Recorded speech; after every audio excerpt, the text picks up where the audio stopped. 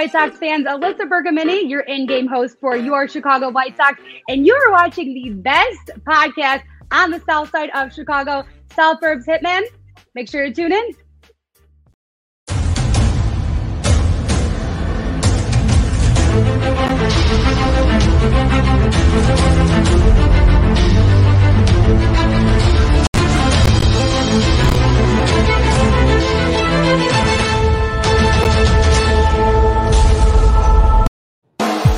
You're listening to the Ballroom Network. The following program is intended for all audiences. Welcome to the South Burbs Hitmen Podcast with your hosts, Joe Mandel, Steven Zim Zimmerman, Vinny Parisi, and Chris Gonzalez. We're bringing you the White Sox coverage you need from the perspective of true Southsiders. Grab your Kaminsky dog with an ice cold beer and meet us in section 155. Everyone get on your feet for your South Burbs Hitmen. That ball hit deep. Way back. You can put it on the board.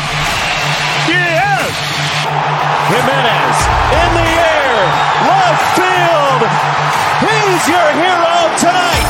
Thanks, Cubs. Over the head of Jenks. Uribe charges, throws. Out! And the White Sox have won the World Series. Alexei. Yes! Yes! Yes! Yes! Yes! History! A perfect game by Mark Buehrle, and what an unbelievable play by Dwayne Wise. First pitch starts now.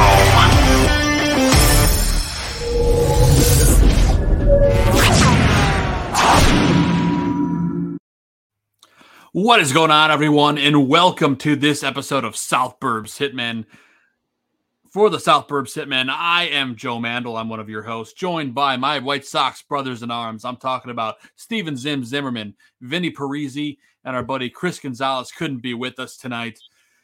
We've got a very special guest who we're going to bring on in just a moment. But before we do, guys, I just want to touch on briefly injury palooza for the White Sox right now. Just about every big name you can think of. Well, not every. I hope we don't have to get to that point, but everyone's injured. Vinny, quick thoughts on our injury-plagued start to the season.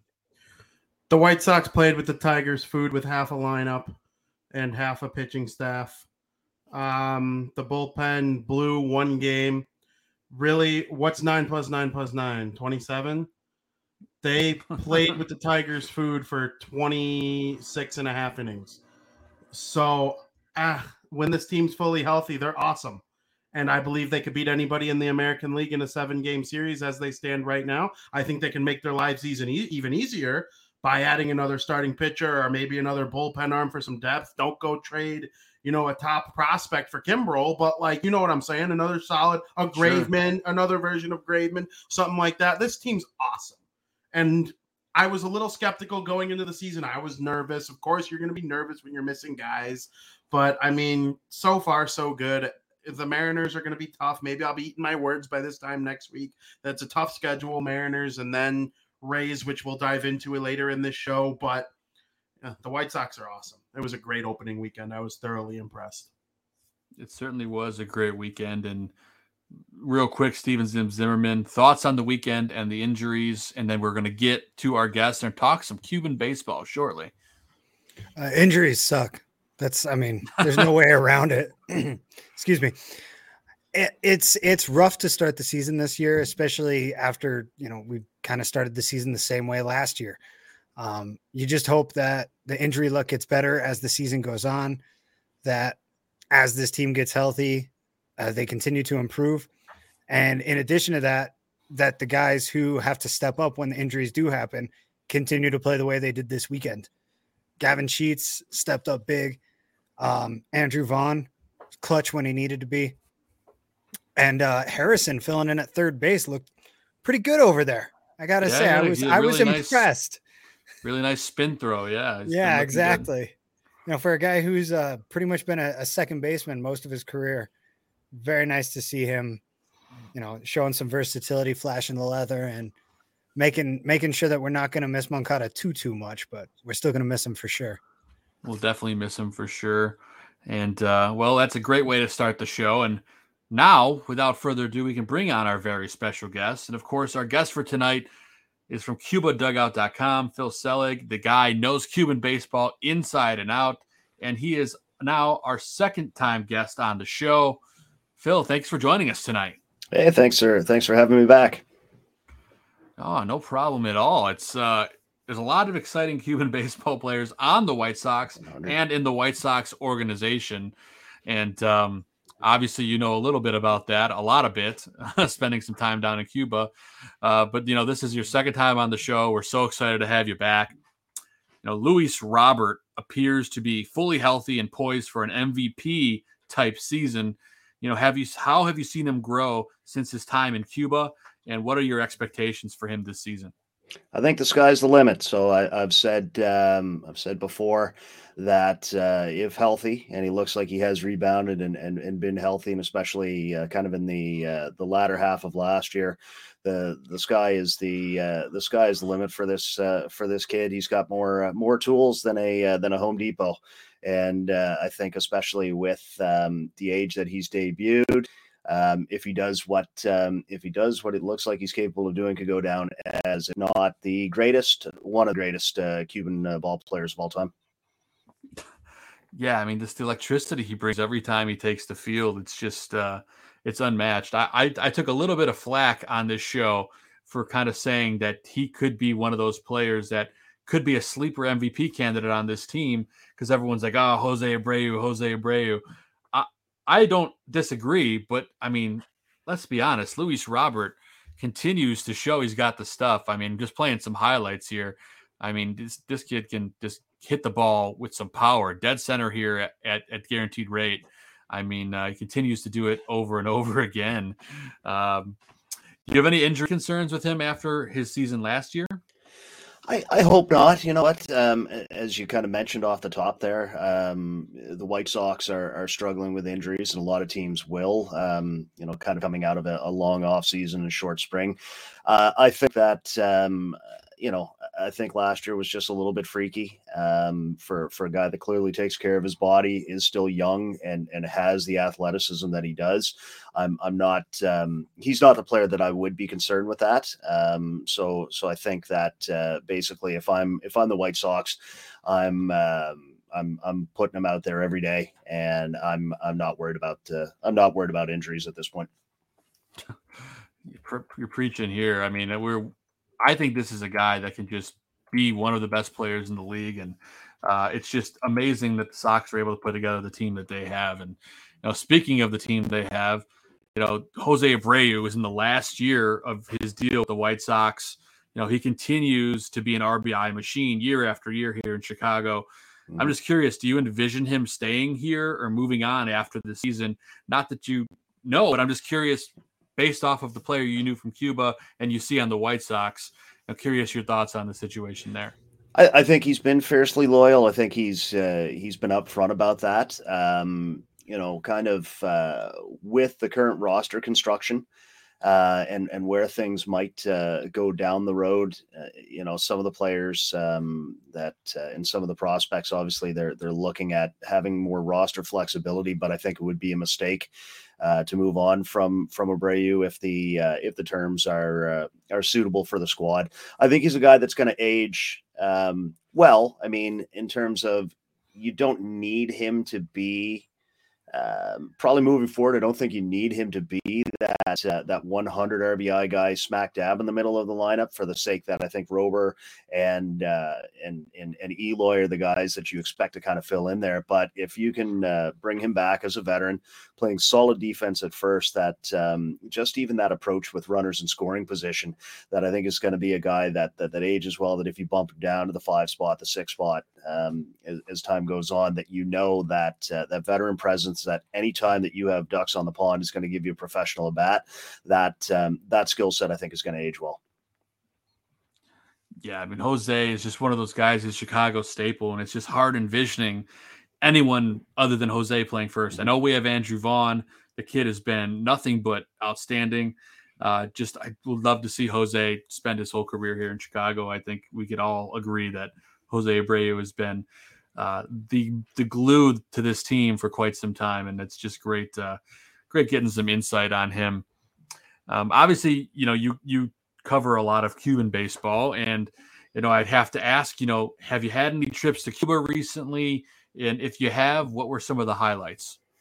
Yeah, so I did have the good fortune of spending 2 weeks in Havana at the end of January and the beginning of February, which coincided with the launch of the 61st Cuban National Series.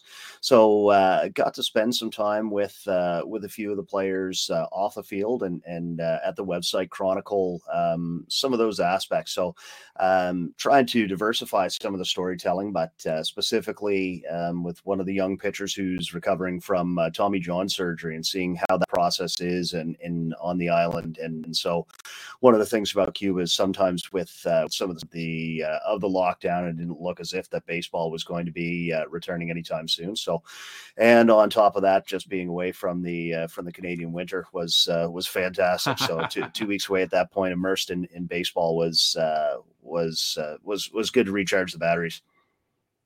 Yeah, I bet. That's exciting stuff, especially, getting a little bit back to normal and going down to Cuba. That's got to be exciting. And well, at that point, you were probably a little concerned that might be the only baseball you see this year, right? Well, so I do kind of joke that at least, if the majors had screwed that up, that my backup plan is I do always have that in my back pocket. So a little bit spoiled that way, but no, very, very happy to have as much baseball as possible, both still watching in Cuba, that their season is still ongoing, but that the majors are back, and it looks like we're off to a good start, and it looks like it should be an exciting season. Yeah, no, thank goodness for that. I think we can all agree that more Major League Baseball, the better. But I'm going to go ahead and toss you to my co-host, Steven Zim Zimmerman. Zim, why don't you take things away, my friend, with your questions? Thank you much, Joe. Thank you, Phil, for coming on for your second time. We do appreciate you spending your time with us. Something we talked about. We appreciate it. Well, something we talked about last time you were on was Sox farm system a little bit. Sox very, very, I guess, well known that they've gone after some high profile Cuban players. And most recently, we've seen Yoelqui Cespedes and Oscar Colas come to the White Sox. Yoelqui Cespedes particularly had a very good spring training for them. Have you seen, do you keep up with them? What kind of updates to their game have you seen since they've joined the White Sox? And, when would you project them to hit the league based on what you recall then versus what you're seeing now? Yeah, no. So I actually do keep in touch with Yoelqui every now and then. And one thing, if you see some of, I believe it's Chuck Garfien did an interview where he's been working on his English, and so it's very cool to see that and see that he's putting that effort in. And so both are going to be starting their first, I guess, full pro season on stateside. There was some debate over whether that would happen for Colas due to some tax considerations, but it looks as if they've worked that out. And so I believe he's starting at high A, whereas Yoelqui's starting the year back at double A. So, we saw some good things out of him at points last year. It was a path just to get stateside, and I believe he had some visa issues, and then when they finally kind of brought him on, he played at a couple different levels, showed some flashes, showed quite a bit of what we think will be good. He's still striking out a little bit too much, but overall did show some good patience. The one thing that I am seeing more out of him, as we kind of see some of the highlights from a few years back, is he does seem to be taking on a little bit more of the swing mechanic of his half brother, which is resulting, at least in small sample, in more power. I would have predicted, or I thought that he would be more of a high contact player. So I guess in today's day and age, the home run gets you paid. So it does look like that's improving for him. Only concern is obviously I think they want to see a few different things out of him. So a little bit more pitch recognition, cut down on the Ks, a little bit more contact overall. But I would think that the White Sox have to be pretty pleased with where he is right now, even if the short spring sample tantalized fans. I don't think it was ever in the cards for him to start this year anywhere near the major league roster, and obviously that's why he's at AA. And even the Pollock move, I wouldn't say worries me about the prospect of it, that for the sake you could still see him kind of towards the end of this year. And at the very least with him and Colas, I think for where this market has gone, for what you actually did spend on the two players, is not a huge sum for the sake of the potential upside. And so, I mean, in a dream world, I would love to see, Colas and probably in right, Rober in center, and Yoelqui in the left. But it gives the team options, especially where they're in win now mode. Yeah. And it's exciting to see just his development in general. And yeah. I know a lot of White Sox fans are really excited. White Sox Twitter is crazy. Everyone wants him up right now, but I've been in the camp of get him as much time as we can, at least a full season in the minors, develop those skills, yes. and then bring him up. That's why it's very nice to have your input, Phil, because it really helps us temper these expectations. Like I said, he had a great spring, but we have to keep in mind he's still a prospect. He's still developing players. So yeah, I like hearing what you see for the future, especially with Oscar Colas, because I mean, when we first heard of him, he was called the Cuban Ohtani, and last year you kind of helped us temper some expectations, maybe not think of him as quite the two-way player that he was led on to be in the media. So has that changed more over the last year? Is he starting to refine his craft just as strictly a fielder, or do you still think he has any kind of viability as a two-way player? I think he's exclusively going to be just be a hitter, be an outfielder. Although they are exploring. I think I saw some highlights even today that the Dash are using him in center field, which I won't predict that's where he'll end up. But I'm also not going to blame a team when you've got a young toolsy athlete to try and find out in A-ball whether or not that can work. I think eventually he does grade out to a corner spot. I would lean, but it's tough too. Like I said, that's why not to get into too deep a prediction, whether Yoelqui, him, either makes it, both of them make it. I mean, they can give you that flexibility. My instinct is, Colas has the arm for right field, but actually so does Yoelqui. Yoelqui would probably be more of a natural, or have a more natural inclination towards center field. But by the same token, you've got another stud Cuban in center field. So hopefully Rover's going to keep that lockdown for a long time. So it does give options. I know that maybe some of the buzz, and maybe I'm guilty of some of this, I've built videos and we're talking to me because of it. The excitement's there, but they are still young kids. And I think, Joe, as you kind of alluded to, that for everybody that wants to see them up right away, just pump the brakes, if injuries do call, and, we see that's inevitable. But I think you want to see, specifically for Yoelqui, who at least is, let's say, 6 months, a year ahead in having spent some time in the States, to at least have them play, half a season at one level and just see how they respond to living stateside, and before you really want to mix in. But you could also have the flexibility, like I said, with injuries, that if they either one of the two kids, but again, I would lean probably more towards Yoelqui getting that call first, that do you bring him up for a short stint in June or July if someone goes down with an injury, just to kind of see how he responds to that, maybe as a late inning defensive replacement. That's kind of the trajectory I would see for 2022.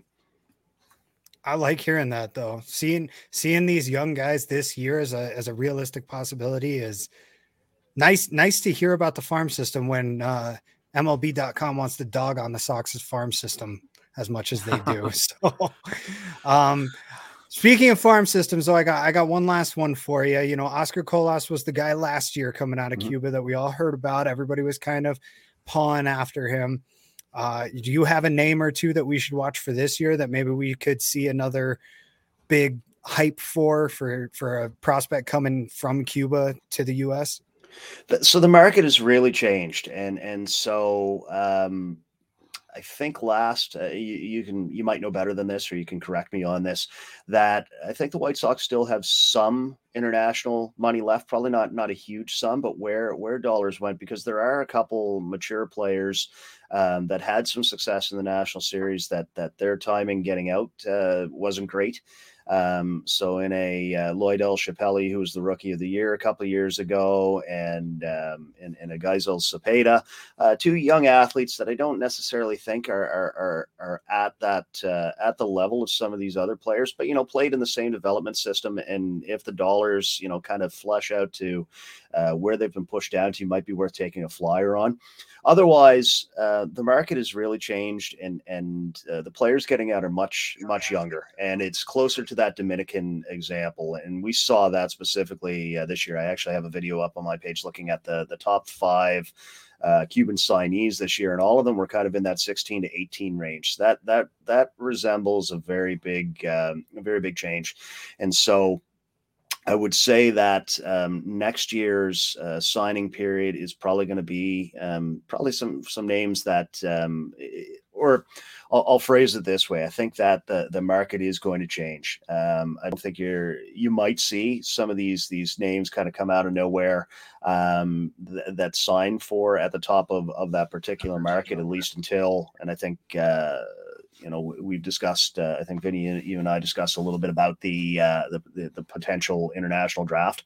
That's gonna, if that comes to fruition, that could really change things. But I guess I don't have a lot of great names right now, but one name that does intrigue me, and a kid that I've met before and actually have seen play, but in Little League, and it's kind of funny to think that's what we're talking about at this point, is a youngster named Christian Saez, who actually was from Cienfuegos, and I call him Junior P2 just because I have a photo up on Twitter with from a couple of years ago, and I said for reference, I'm 5'11", 195 pounds, and this 12-year-old kid is dwarfing over me, and so he recently left.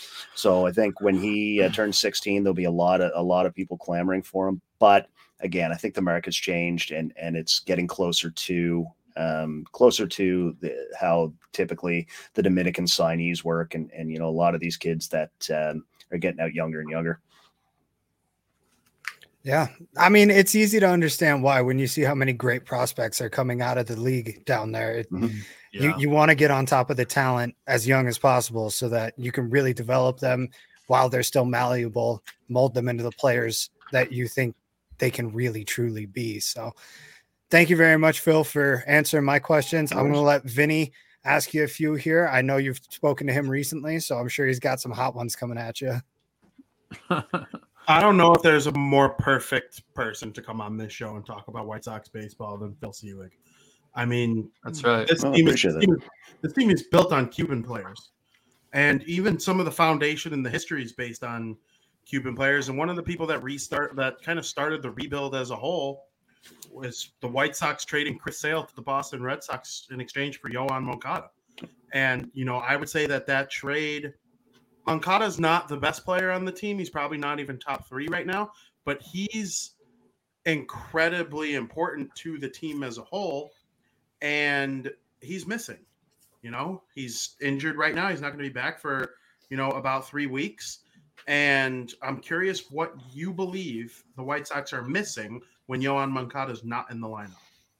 Yeah, no, I think as you kind of alluded to from the get-go, and that is he is a kid that I did see play in Cuba, and from the get-go, I think the expectations were a little bit unrealistic.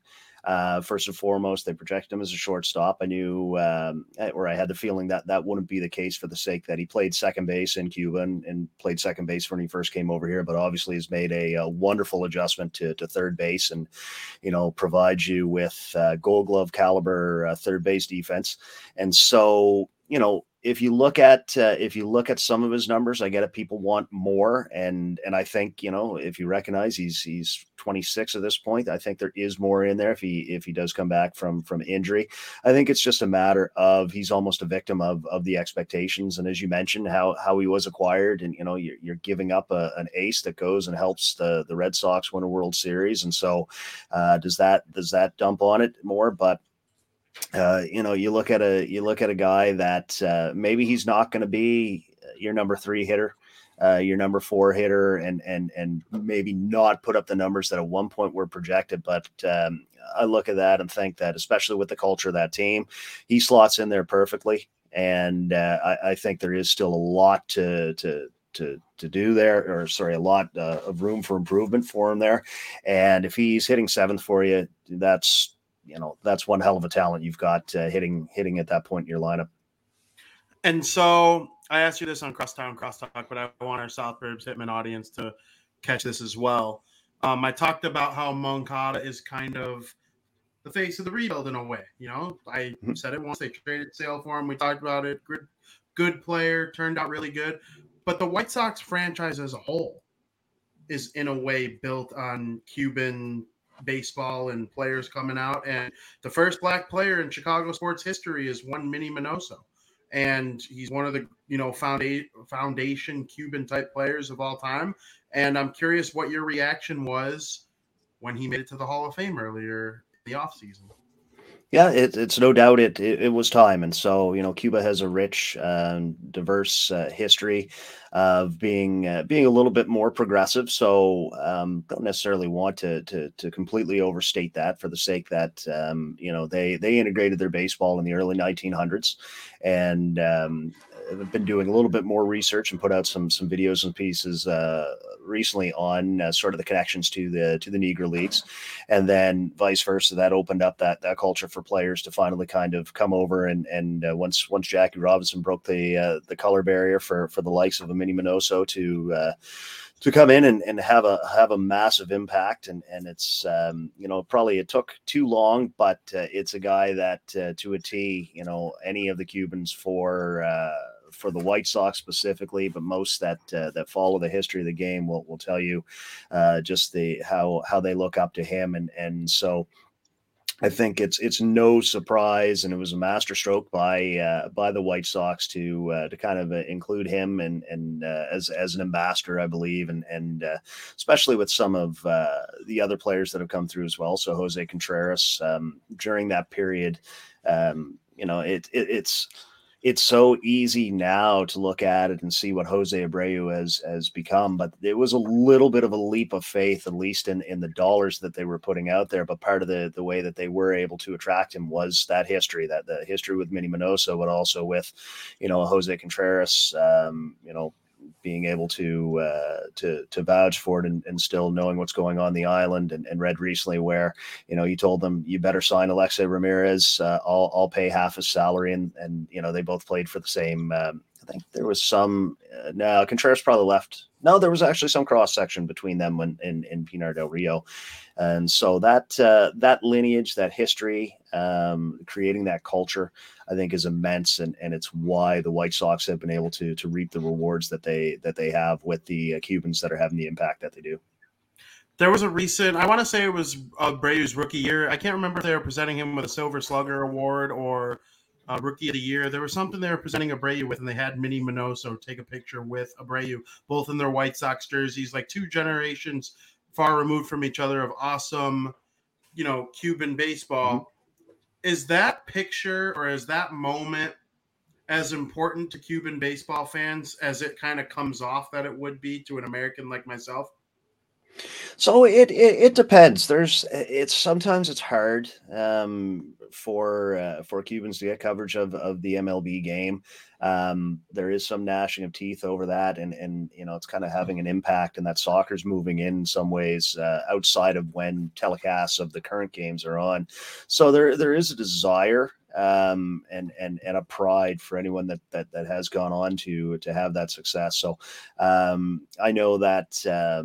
Now, when I was in Cuba, some of my friends are a little bit older. Actually, one gentleman is a pitcher who pitched in the first Cuban National Series back in 1962, and so his English is very good. My mi español is poco poco, but we live somewhere in the middle. But especially talking to him, the eyes light up, and just in kind of him and his friends knowing that I knew some of that history, but to see their eyes light up talking about Minnie Minoso and the players from the past, but also some of the current ones. So there is an overarching knowledge, even if not everyone can keep up to date all the time. But some of that's opening up as well with Instagram and Twitter, that I see more and more kind of the today's players that I follow or I've become friends with on the island are sharing highlights of their favorite major league players. So I think there's there's obvious divides, make no mistake about it, but the one thing that unifies Cubans of all stripes is baseball, that love of the national team and their team in Cuba, but also any Cubans that have gone on to have major league success. That's a good answer. I appreciate that. Zim asked you a similar question to what I'm going to ask you. He wanted to know about some upcoming Cuban players that might be coming out.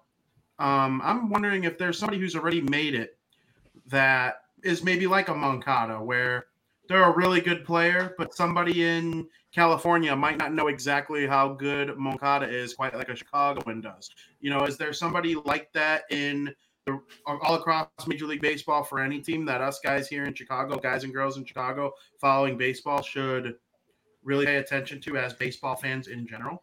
So I think that of the Cubans that are out there, and if you mean in terms of if you're not following another team or another city super or closely, somebody who might be underrated. Yeah, so I don't know if this guy's underrated, but the guy that jumps out at me is Yordan Alvarez for the Astros. I think I think you're going to see him do more and more, and he's one of those players that kind of falls, let's call it, in between. So, and what I mean by that is, you've got your Abreu's, you've got your Yuli Gurriels, guys that are a little bit more mature, that had massive success in the Cuban National Series, that have come to the majors and have replicated that success. Otherwise, you have a big cohort of players, of which many we've touched on before, that are in that maybe had a little bit of time in the National Series and are much younger.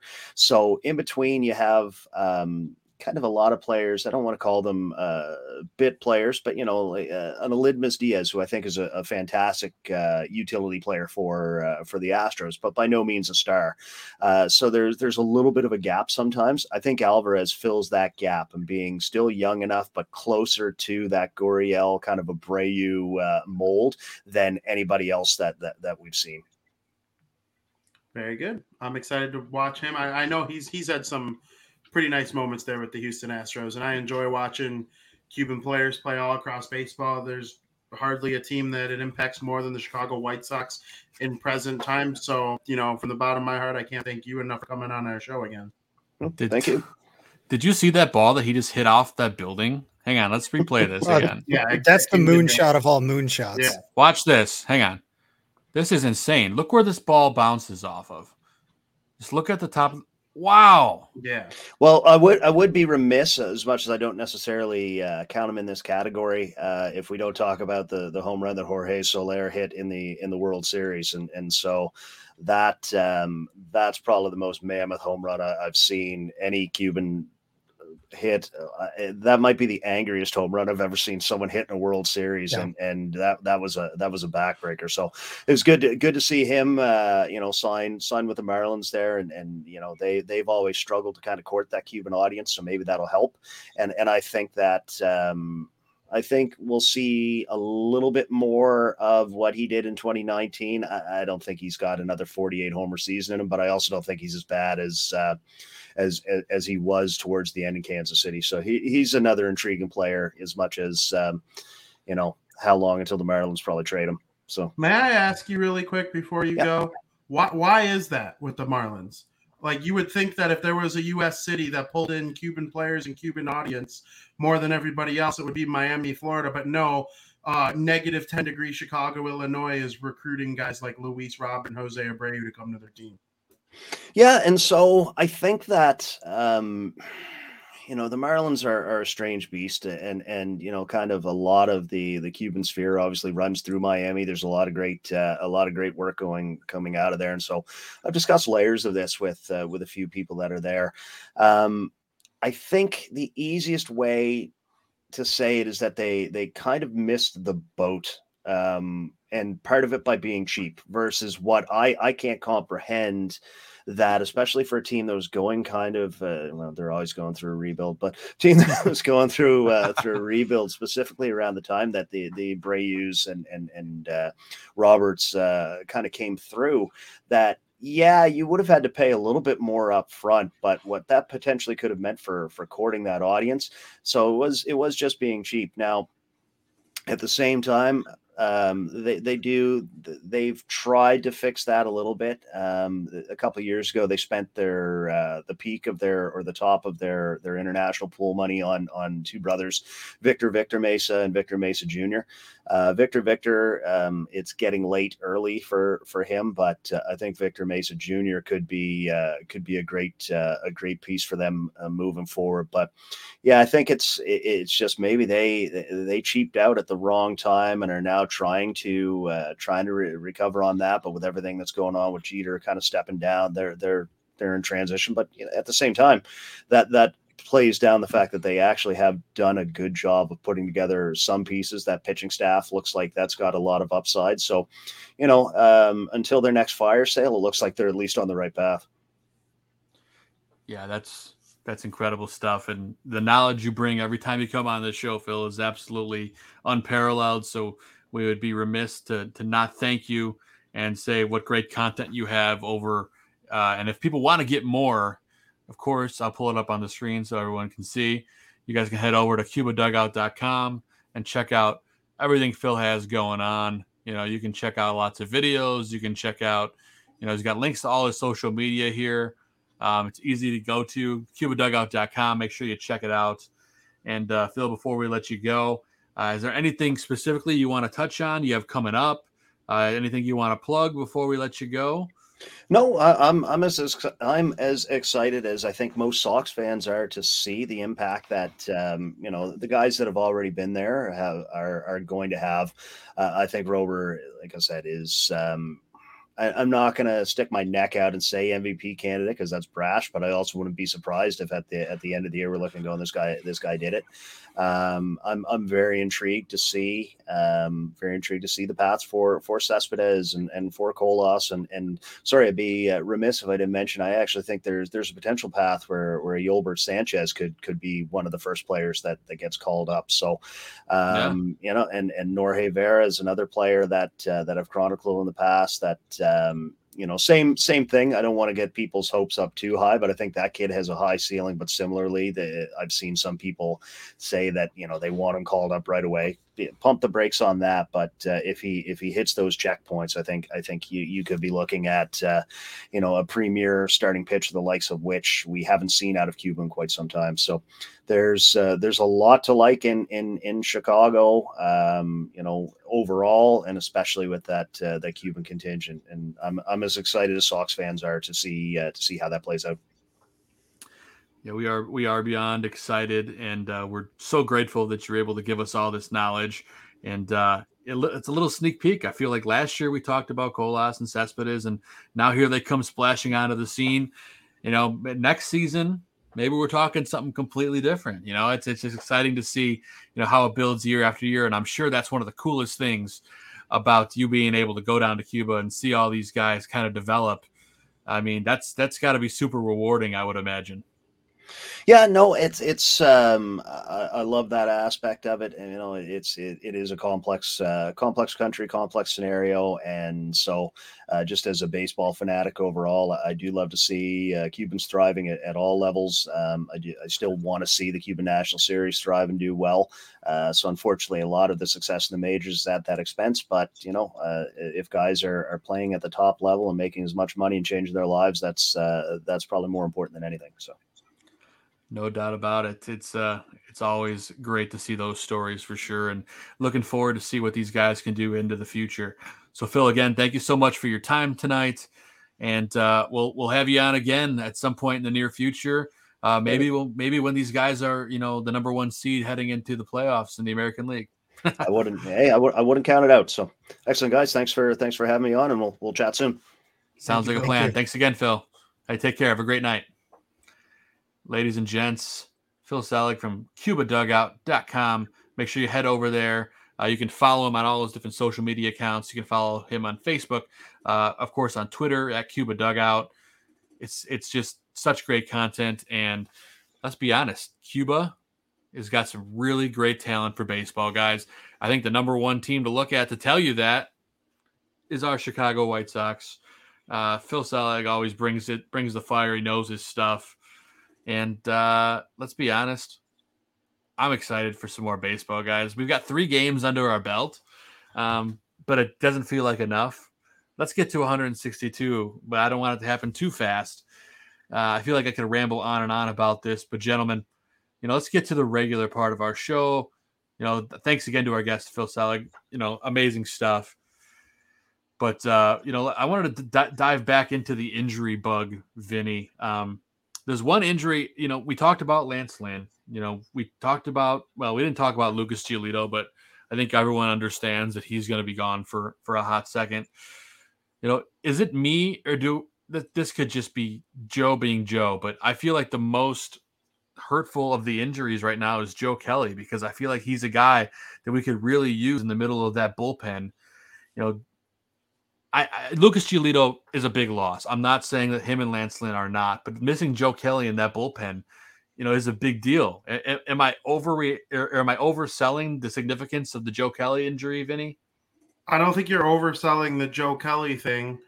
Bringing back a reliever who could potentially have an under 2 ERA is certainly, it would help any team in baseball. Anybody who denies it is crazy. But if I could bring back one of the 3, it would be one of the 2 starters. And I would probably go with Giolito just because I think the upside is higher for Giolito than pretty much any. Well, I guess I won't go there. Dylan Cease and Michael Kopech have incredibly high upsides as well. All 3 of them are just young stars who could just throw 100 and mix in some nasty stuff. So I would bring back one of the starters. I think the bullpen's deeper. It went from a bullpen that had 6 guys that we trust heavy to being down Kelly, Kimbrel, and Crochet. Kimbrel's not coming back. Crochet's not coming back this season. And Joe Kelly will be back, a month and a half? So he's on 10-day IL. I don't know. Yeah, we'll see what happens with Joe Kelly. But, all 3 of them are going to come back to this lineup. I'm talking about Giolito, Lynn, and Kelly. And they're all going to make impacts in different ways. And maybe if they had Joe Kelly on Friday, they would have won because they would have pushed Bummer to the 8th inning, Liam in the 9th. Definitely. Shaken out completely differently. But maybe if Giolito doesn't get hurt, he goes 6 strong. Then they put Graveman in the 7th, Bummer in the 8th, Liam in the 9th. And then everything changes. Those guys are in innings that they're used to pitching in. They're in situations that they're used to pitching in. And pitchers are weird. I mean, let's just call it what it is. Pitchers are weird when they're not in something that they're used to doing or designed to do, made to do. Sometimes what happens. Liam entered a dirty 8th inning, no less, and, allowed the Tigers to score 2 of Bummer's runs. And then that tied the game. And in the 9th, he looked like dog crap against Baez. He left him a pitch that he could just absolutely hit to the warning track. Yeah, the catch should have been made, but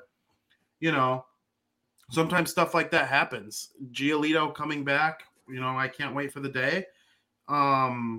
we'll see. I know we're going to preview the upcoming games in a couple days, and I have a theory on what they should do with starting pitching, but they're not going to listen to me. I don't think you're overreacting. I just think the bullpen's a little bit deeper than the rotation. Yeah, I'm with you there. And Zim, we talked a little bit about Lucas Giolito and Lance Lynn being gone. Gio, in theory, with this abdominal strain, they're calling it, will miss only roughly 2 starts. Are you concerned at all about that being lingering? Yes and no. Core injuries are weird. They're not very common. And when they do happen, they're either freakish or they're there forever. So it's definitely something to keep an eye on. I'm more of the opinion that it'll be just kind of a freak thing. He'll be good to go because of how quickly they were able to determine what happened, how long he'd be out. Usually when these kind of injuries happen, if you know right away, it's a good sign. So as long as there's no setbacks, as long as he does what he should do, and there's no reason to rush him back, right? We're in April right now. We got a long ways to go. No need to rush these guys. No need to try to force them to get healthy right now. Let's worry about that in August. So I'm not really concerned about a lot of the injuries as a whole right now, not just Giolito, but, we're talking about Kelly. We're talking about Pollock, so on and so forth. As it goes on, let's worry about health in September more than we worry about it in April. It sucks, but we'll get there. Hey, we're getting through it. We've like we did last year. We got through it, and look how we did last year. So we'll just navigate the waters as we go. That's it. The Sox have options to get through it. The Sox absolutely have the means to support themselves through it all. And yeah, like you said, we'll get through it. Hey, it's the only way we can do it. We got to get through it. That rhymed. I worked hard on that one, guys. I'm really proud of that. But anyway, let's dive headfirst into our first segment of the show. It's the part of the show where we get to pick apart Tony La Russa in a segment we like to call La Russa's Locker.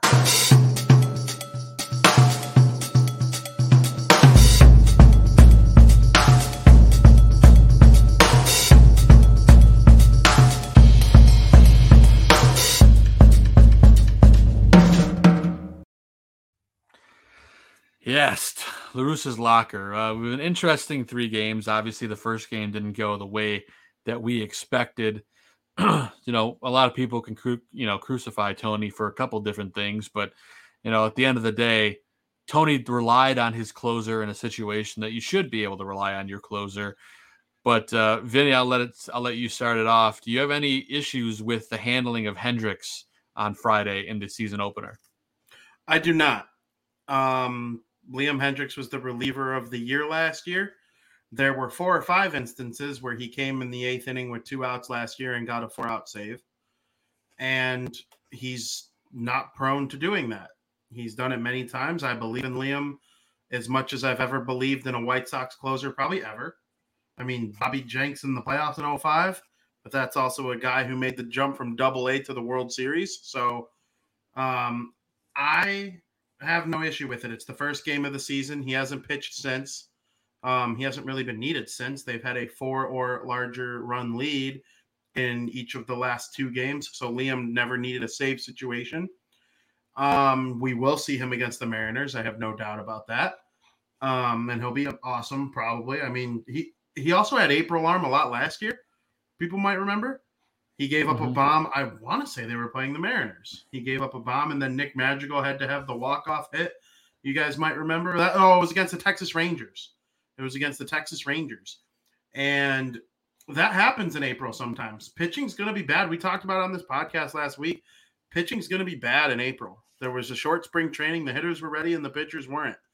And obviously, you got some guys who were able to come out and dominate because they're superstars and they're elite, like Giolito, Robbie Ray, who the White Sox are going to see in this series coming up against the Mariners, had a really awesome first start. Ohtani was really good to start off.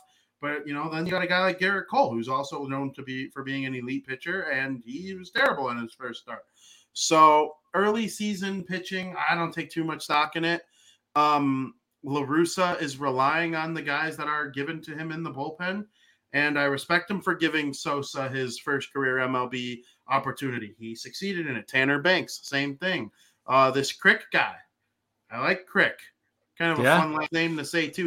He was credited with the win in Sunday's game against the Tigers because Kopech only went 4 innings. It's such a stupid rule. Kopech can go 4 innings, but because the starter didn't reach 5, he can't get the win. But the one guy who comes in and gets 3 outs in the 5th inning, and that's the only inning he pitches, that guy can get the win. Tell me how that makes sense. Yeah, it's bizarre. It makes no sense whatsoever. 2 innings, I understand. 3, sure, if you want the starter to get a win. But, I mean, that's just crazy to me that Crick got credit for the win. Anyway, I digress. La Russa, I didn't have any problem with the way he handled the series. He's going to make mistakes in April. It's how he handles the bullpen in October that I really care about La Russa at this point. As long as he doesn't forget any extra inning rules or leave a guy in that clearly doesn't have his stuff, like I think we heard Giolito say at one point early last season. Another year, knowing this team a little better for Tony La Russa. So, no, I have no issues with the way he handled Liam Hendriks. It was just an unfortunate situation. Like I said, the White Sox dominated that series for 26 and a half out of the 27 innings they played. Yeah, it's true. And Zim, go ahead, take it away, man. I got nothing else. I've just been caught off guard that there's some news breaking right now that the White Sox are reportedly very close to a Frankie Montas deal. I know we're going to talk about that a little later in the show, but it may get pushed to the forefront. I'll keep monitoring that for now. What I was going to say, though, is the handling of Hendriks, circling back to what started this whole conversation, the handling of Hendriks, I think, is indicative of a much larger point that's happening with this White Sox team this year. And that is the aggressiveness and the willingness to win that they have that I saw in this series. Now, it might have just been them beating up on a weaker opponent as they should have. Right. But you put your players in a position that you expect them to be able to handle, like Vinny said. And by putting Hendriks in early in a bases loaded situation, look, that guy should get that job done. And it's an aggressive move. It is a move that basically puts it out on the table and says, this is what we got. Beat us, and frankly, that's what you should be doing. But I noticed it a lot while they were running the bases, while they were making their plays in the field. They were making Detroit make the play against them. That's something that aggressive teams really try to do. They weren't sitting back and taking their bases. They weren't sitting back and taking their pitches. They were selective and smart with their pitches that they swung at. It was a collective team effort throughout the entire series. You saw them working these pitchers deep into the count. And in addition to it, when they were on the base pass, if they thought they even had a chance at getting that next base, they took it, right? They forced Detroit to make some throws on them. And there were some plays where they were caught dead to rights, but because they forced the issue, it caused the receiving player on the play to make an unforced error. There were a couple plays at the plate I can think of off the top of my head in game 2 of that series where catcher just outright missed perfect cutoff throws because he's too busy about the guy charging downhill at him from third base. And, I think, I'm sorry, I don't remember the third base coach's name. I want to say McKenzie. I mean, he was about to take off. He was waving guys around the base so hard all weekend. McEwing, I'm sorry. Yes, I should know that by now, but it's all good. I'm so caught up in all of this. It's really a nice approach to see from this team, especially after the way that they've played in previous years, where they kind of play, I don't want to say scared, but like last year, it really felt like Tony was kind of like putting guys in a position to succeed and kind of trying to protect some of them, not all of them for sure. There were a few guys where like he wasn't going to put them in a position directly to fail. Whereas this year he's like, I'm putting it all on the table. It's up to you guys to do it. And I really like it. It's not just a manager expecting his team to step up, but it's a manager showing his belief and his faith in his team. And I really like that. I really like that approach this season. Yeah. It's Tony. He's always balls to the wall, man. I hate to see that image when I think about Tony La Russa, but it's true. This guy just likes to really go at it all the way. I can't unsee that now. I'm sorry, guys. We're just gonna edit that part out of the show because I can't believe I just said that.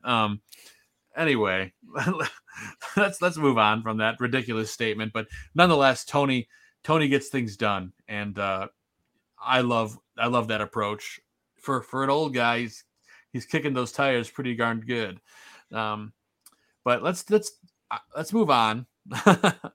Let's move on from Tony, and we'll monitor, of course, the Frankie Montas stuff in the background as we do the show. We got a comment here from PZ in the chat. Oop, not this one. I'm sorry. From Vince saying, as long as we don't give up Vaughn in the trade, we might talk about that later. We'll use that as a tease. We have compensation. It appears compensation. Oh, you know what? I'm sorry. This is a fake account. It got me. Continue. Okay, we will continue, but we will talk about this later. We'll use this as a tease in our guaranteed take, which you're not at yet. That's at the end of the show. But PZ does say Tony wants to win every game, and I cannot argue with that. And he doesn't think of tomorrow's game at all. No, and that's the cool thing about him, and that's for the old school part. Like, he doesn't overthink anything. I think Tony just shoots from the hip, and he wants to win every game. I think that's – but he can shoot from the hip because of all the experience he has. That's what I love about it. But, let's get on to our next segment of the show where we talk about – players that didn't do so good, players that pooped the bed the week before. It's in a segment that we like to call the Adam Dud of the week. You suck. You suck. Stupid. Lousy. No excuse. What a dud. What a total dud. Joe, I got to ask you before we do the Adam Dud of the week, who is that in that clip saying no excuse? Is that Tony La Russa saying that? That's Tony La Russa. Okay, yeah. I figured. It sounded just like him.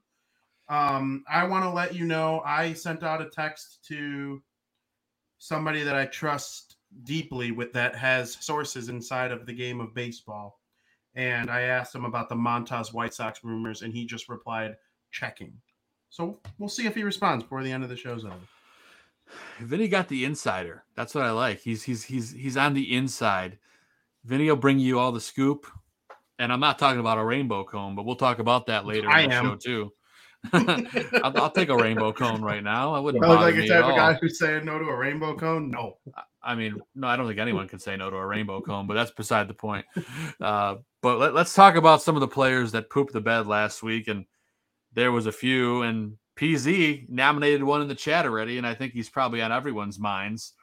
Everyone's nominating Liam here in the chat room. Hendricks, there's no way around it. He didn't get the job done, but there's one other name that I have on the list for this week, guys. And, he's the guy that got 8 at-bats. 8 at-bats is nothing to shake a stick at opening weekend when there's only 3 games. Larry Garcia went 0 for 8 with 2 strikeouts. He did not get it done at all. So Mr. Garcia is indeed not the legend, but the Adam Dud of the week for me. Zim, do you have a nominee? I was going to say Liam. I mean, it's pretty easy. 2 pitches, and he effectively lost game 1 with those 2 pitches. A 2-run RBI, or 2 RBI single, and then a hit batsman on his very next pitch. It's hard to start a season worse than that. Well, I mean, if there's anyone that's going to bounce back from it, we know it's going to be Liam Hendricks. So that's the thing I admire about him is the kind of personality he has. Next time he'll come out, he'll completely forget about that. So, Vinny, do you have a nominee here? My nominee for Adam Dud of the week, Liam was the first thing that came to my mind, but Liam saved himself with his post-game interview, in my opinion. I love that guy. Now we're just going to go win 161. He was being sarcastic because he knows that sometimes you just lose baseball games. Sometimes early in a season, you might not have your stuff, and a ball might bounce off the wall because Javier Baez hits it really hard sometimes. Should he have thrown a fastball right down the you-know-what to Javier Baez? Of course not. But the next day, Dylan Cease got away with it twice in each of Baez's first 2 at-bats. And sometimes you get lucky and sometimes you don't. So that's my rebuttal. I don't know why I should be crap talking somebody during Adam Dunn of the Week instead of saying why they're actually good. But so if I have to pick somebody over a 3-game stretch, I'll pick Bummer, because Bummer, he kind of put Liam in a tough spot too. I believe he did. 2 of the 3 runs Liam gave up, or I guess it would be 2 of the 4 runs that Liam gave up, were credited to Bummer. Yes, that is correct. Bummer is the one who loaded the bases to set Liam up in that position. Yes, absolutely. And Liam, he made a good pitch to Miguel Cabrera. He hit it. Like Miguel Cabrera's he broke the bat. Yeah, it was a good pitch. If you break a guy's bat and he gets on base, he got lucky AF, the hitter. And Miggy's got 3,000 hits. Of course, he knows how to, jam himself into a hit even sometimes. That even in his older age, that guy, he's so good. So every now and then that's going to happen. Aaron Bummer, Leury Garcia, he was awful in April last year too. And then he got really good as the season went along, to the point where on this show, all 4 of us agreed that Leury Garcia should be playing second base over Cesar Hernandez, who was just brutal. So, that's why Adam Dunn of the Week is my favorite segment, because I get to talk crap about someone. I like talking crap about people. But over 3 games, it's hard for me, because Bummer got unlucky, or Bummer had a tough game and Liam got unlucky twice. So it's true. And Larry Garcia just didn't have good at bats this weekend. I was actually kind of disgusted from what I saw from him. So that's why he's my nominee, and a lot of good options here. But on the other side of the fence, guys, I would say there was a lot better performances than there were bad. And Vinny, what do we call that segment again? I believe we call that segment the Put It on the Board Player of the Week. Ball hit deep! Way back! He looks up! You can put it on the board! Yes! Yeah, we were cooking with gas offensively and with a few pitchers in this 3-game series. I'm sure it helps that we're playing the Tigers, but as we mentioned, it's a pitcher's ballpark out there, that's for sure. But there's a lot of great pitching performances and a lot of great offensive performances. Vinny, since you went last time, we'll toss it to you first. Who is your Put It on the Board Player of the Week? My Put It on the Board Player of the Week is none other than the guy who should absolutely not be traded under any circumstances, unless Larry Garcia. Circumstances. I'm not going to say Wayne Gretzky was traded in his prime. I wouldn't trade Andrew Vaughn, and he had an amazing weekend. He was one of Chicago's best players, and he can hit. He can hit in clutch moments. He was almost the hero of the 1 game of the weekend that was a disaster. And we've seen him produce runs in ways that aren't via the home run. He's had a couple clutch, doubles and singles throughout the series. So Andrew Vaughn, my Player of the Week. I thought he had an outstanding series, and I cannot wait to see what the rest of the season has in store for him. Yeah, man. This kid is just raking. Jim Thome has been one of his mentors. I mean, he's got all these great bats around him. He is the first baseman of the future for the White Sox, as much as it pains me to say it. I mean, Jose Abreu is on his, I don't want to say on his way out, but he's approaching the end of his career. And hopefully that's with the White Sox. But nonetheless, we hope Andrew sticks around, because that kid can swing the stick. Stevenson Zimmerman, who was your Put It on the Board Player of the Week? It's a little tougher once we get past Andrew Vaughn, but I picked a pitcher for my pick to click, so I'm going to stick with pitchers and go with Dylan Cease.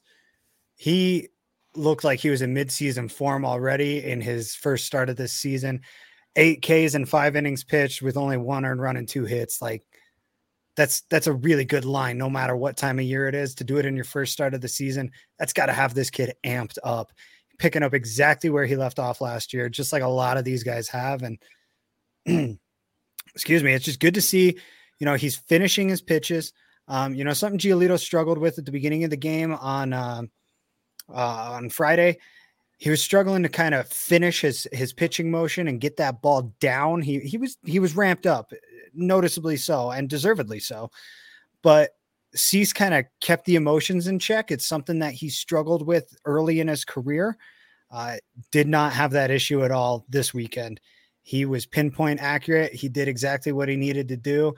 And he is well on his way to being a legitimate Cy Young candidate. I'm with you 100%, Zim. And this is a guy that this trade, that might end up being one of the best trades in White Sox history, as Vinny had pointed out. I mean, we can thank the Cubs over and over again, but it's not just for Eloy. It's also for Dylan Cease. And at the end of the day, that's how very much so. Absolutely. How do you get 2 stars out of that deal? Like, that's such a good trade.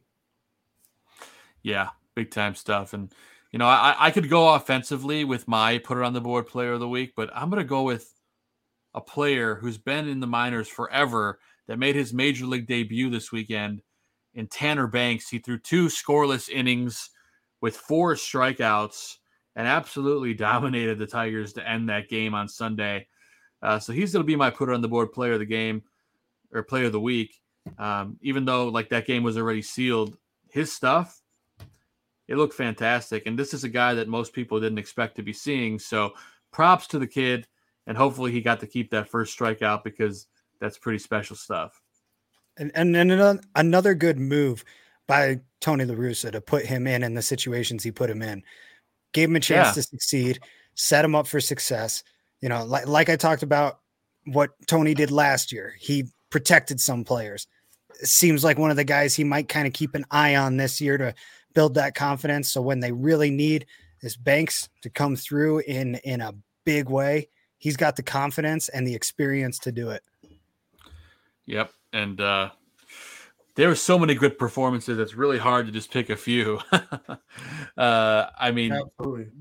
Honorable mention, Bennett Sousa, Eloy Jimenez, AJ Pollock, Jose Abreu, Reese McGuire defensively, which Zim, if you want to briefly touch on that, you can right now. I do have a video clip. So you tell me if you're ready for it or not. Yeah. I'm all ready for Reese McGuire. We can talk about him to Kingdom Come. No, I'm just kidding. I just want to touch on a couple quick points here.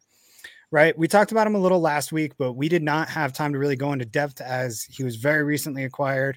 Didn't really have time to research him. Looked into him a little more. Very, very solid defensive replacement player. Right. When I mentioned last week that he and Yasmani Grandal have very similar defensive metrics, something I didn't take into account there is sample size. Right. These guys have very identical defensive metrics. The difference is Reese McGuire's played in about 1/6 of the games, right?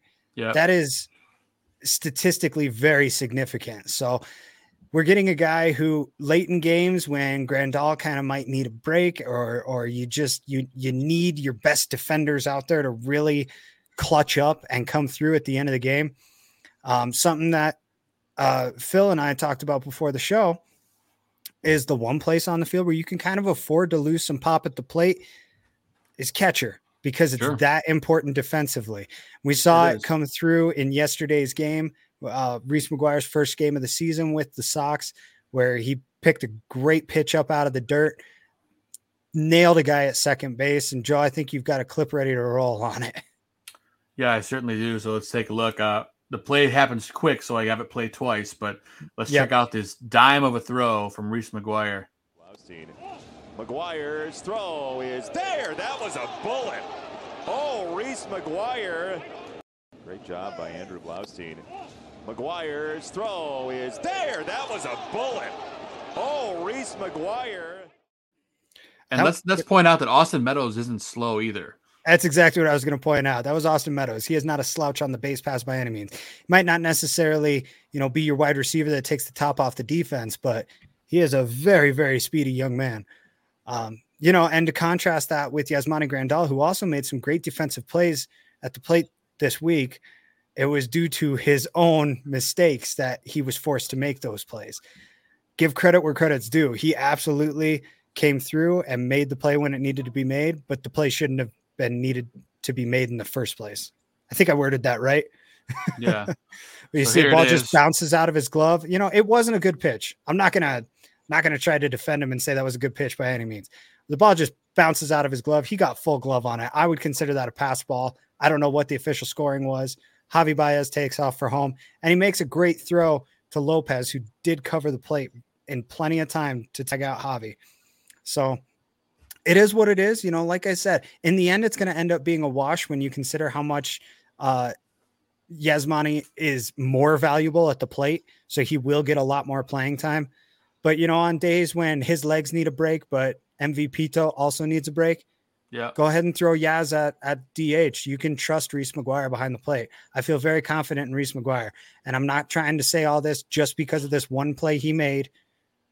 Go through, look at some of his career tape. The guy can play defensively, that is. He certainly can play defensively. Yes, Vinny.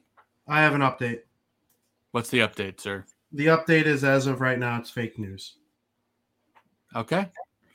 Well, that's what I like to hear because, well, I mean, we want Montas, but we don't want to give up Vaughn. Agreed.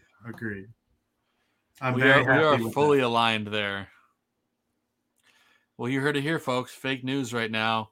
And as our buddy Phil Selig from Cuba Dugout mentioned here in the chat a little while ago, Oakland can probably move him for way more until the All-Star break, or at least the first major injury, which is probably a good point.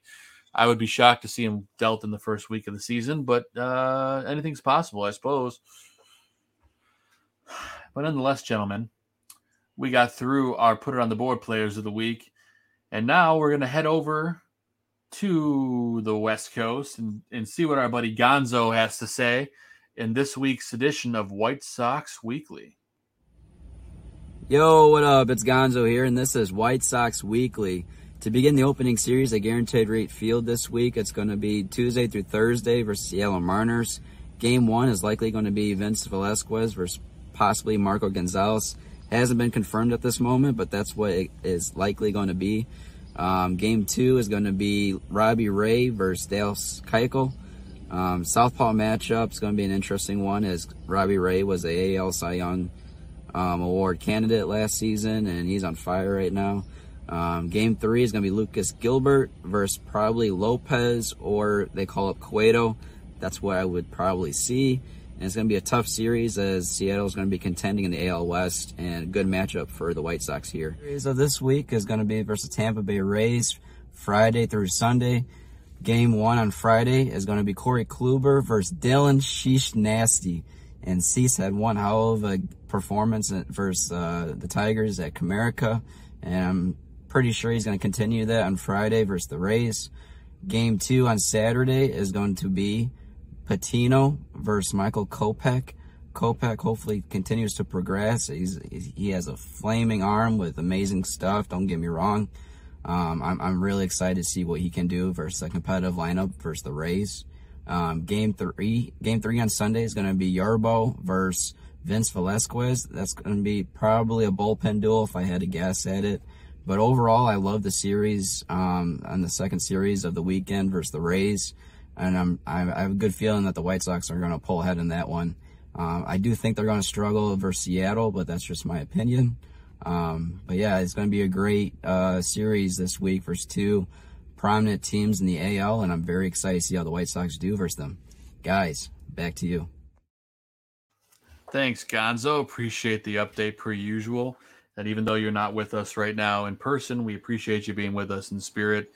2 more weeks and the Gonzo will be back in the house. So we appreciate you doing it and chasing your dreams, doing what you got to do for your life. And we'll have you back sooner than later. But Vinny, tough this weekend with the matchup for the White Sox. They get the tough Mariners and arguably the tougher Rays. What are you looking for this weekend in this series to set the White Sox apart? Like, how can we come out over 500 this weekend? Well, the White Sox have scored a run in the first inning of all 3 games. I believe they are the only team in Major League Baseball that can say that now. Those are 2 very good teams, and they were both very good teams last year. But we think the White Sox are a very good team. So if Robbie Ray goes 6 strong, gives up 1 run or less, that won't surprise me because I expect Lucas Giolito to do that to them later in the season. That's kind of how aces work. That's why he makes all this money. Yeah. But then again, this White Sox lineup, if 2 or 3 guys connect on a fastball against Ray and they win the game 3-2, that wouldn't surprise me either. So in order to come out ahead, I think they need to score runs early, make their pitchers feel comfortable. The Rays just figure it out. Like, anyone can go there. They develop pitching prospects as good as anyone, and they take old veteran pitchers, bring them there, and all of a sudden they're awesome again. For example, Corey Kluber has basically been terrible since leaving the Cleveland Guardians, and his first start with the Rays, he was awesome. So we'll see if he's able to keep that up. Of course, it's a long season, but whenever the White Sox play the Rays, it's just like, all right, put your best foot forward. It's not at Tropicana, which is nice for them because it's hard to be a road team there.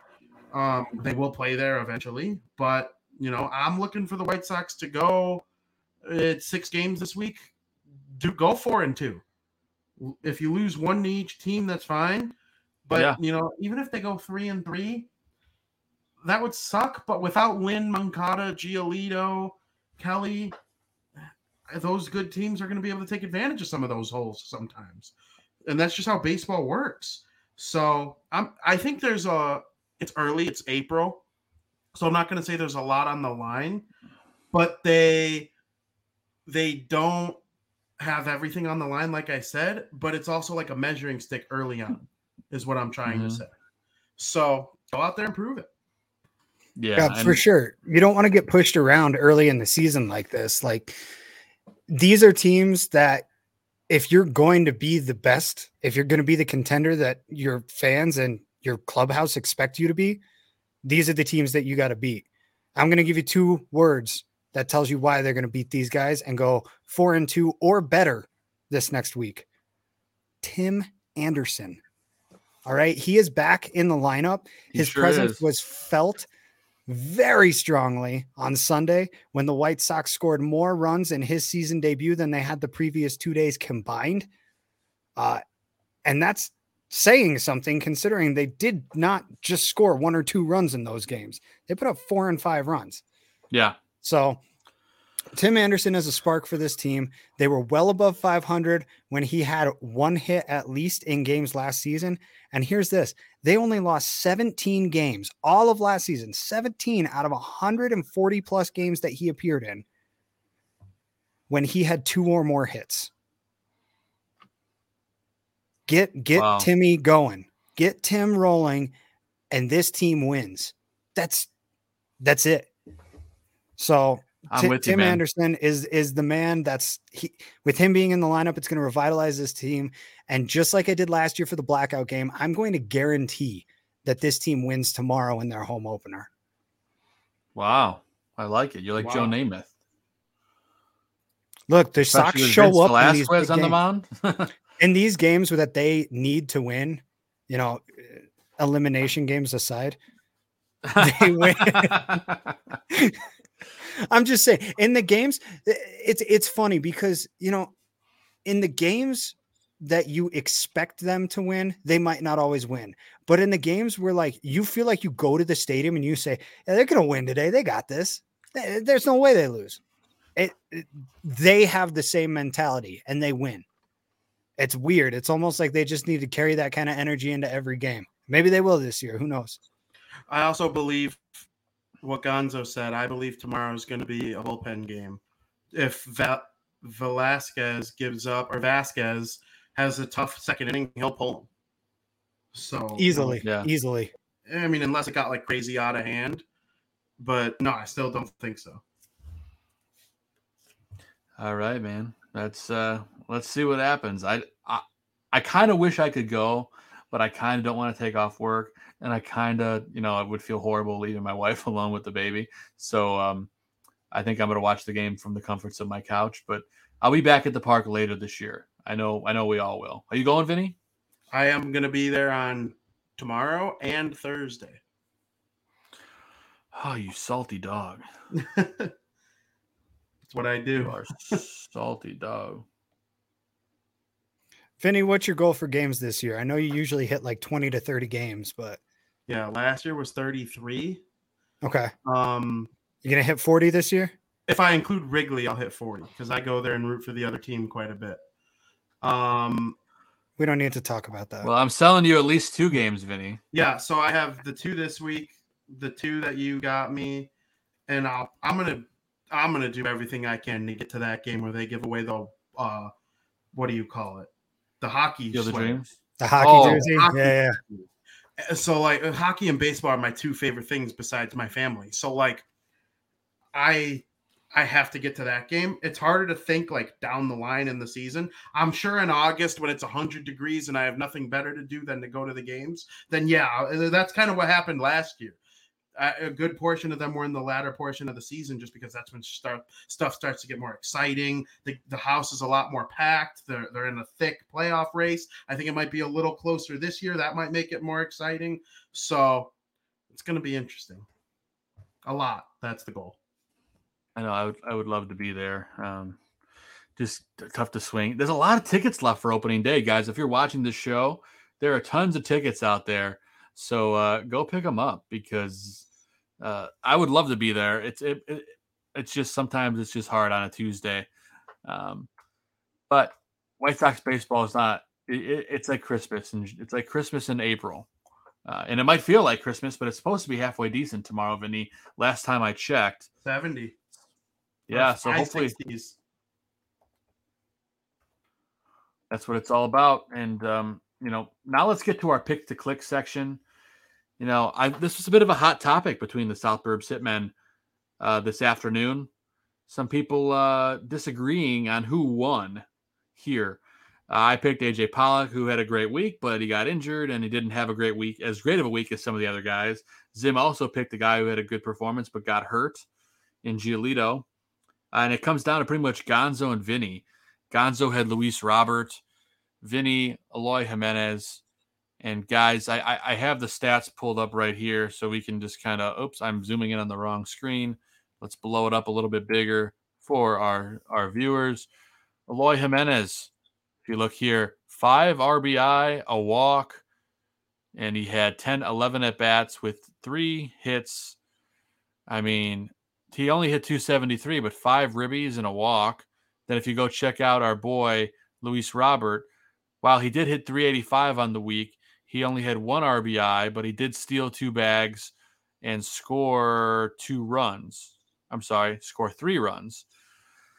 So it's a bit of a hot topic here, but Zim and I talked about it, and we both feel that Eloy had the better week just because of the hits and driving guys in.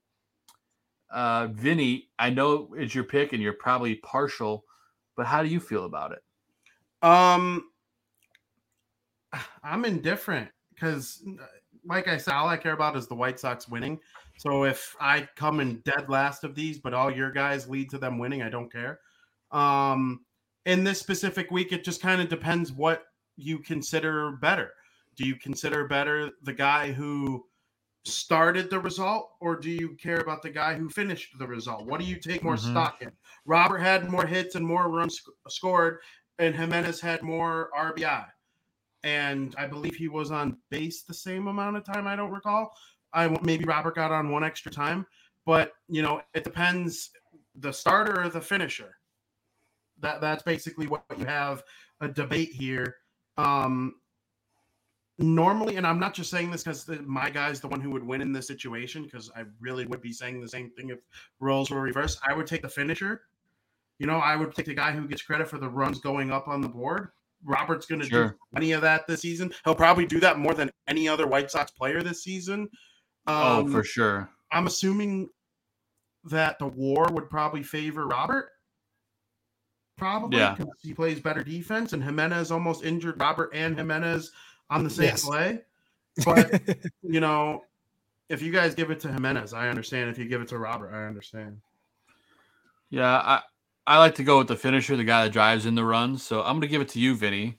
Yeah, considering the Sox couldn't finish all of last year and they weren't able to finish on Friday, I'd like to see more finishing happening this year. What kind of show is this again? I don't remember. No, I'm just kidding. Anyway, hopefully no one else got that joke because I feel ashamed.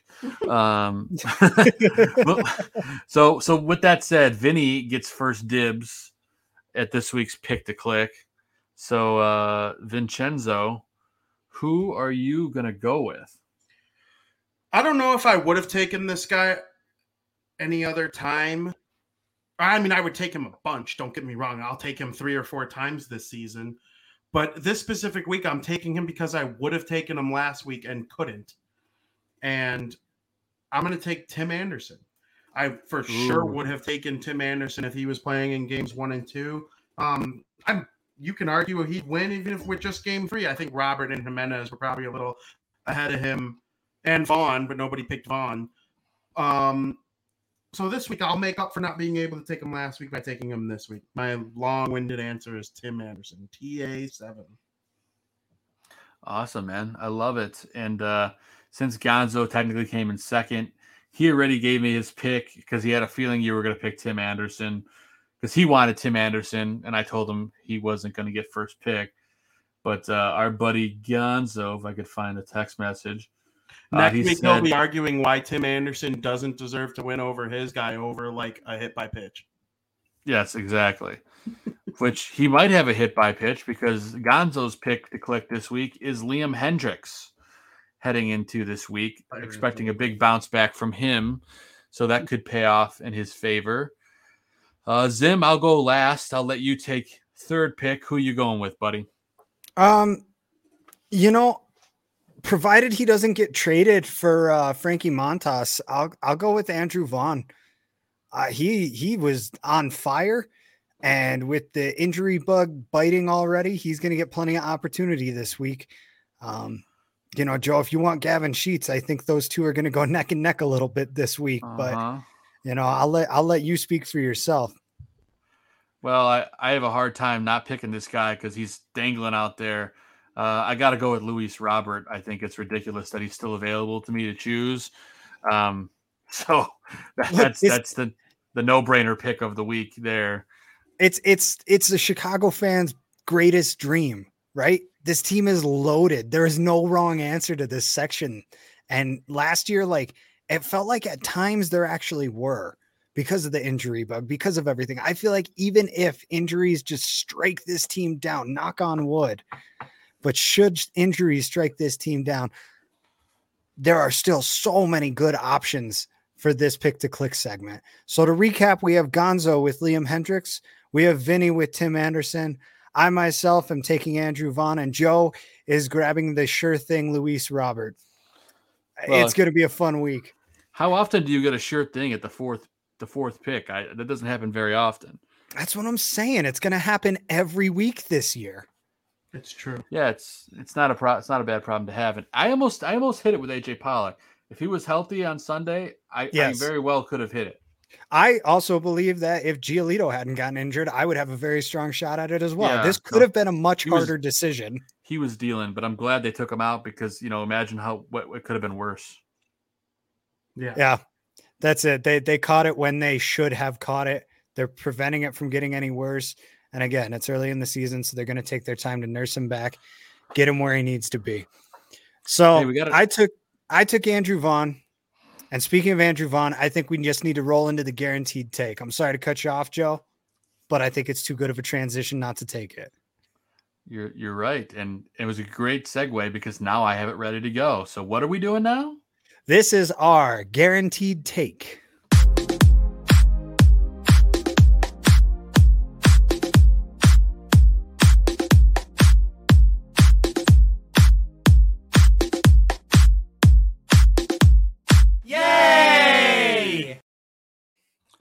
Yes, this is this week's guaranteed take, hot topic conversation. And Andrew Vaughn has been mentioned in trade talks for Frankie Montas with the early chunk of pitching injuries. Should Rick Hahn make a deal, including Andrew Vaughn? Vinny Parisi, you recently put up an article about this. What are your thoughts? I would not trade Andrew Vaughn for close to anything. I would trade him for two really good players. Like, the White Sox aren't rebuilding, so I wouldn't trade him for the equivalent of a prospect, Eloy Jimenez and Dylan Cease. That's not where the White Sox are as an organization right now. I would trade him for, let's say the A's gave back Matt Olson and Montas. Then I would, but Matt Olson's a Brave now.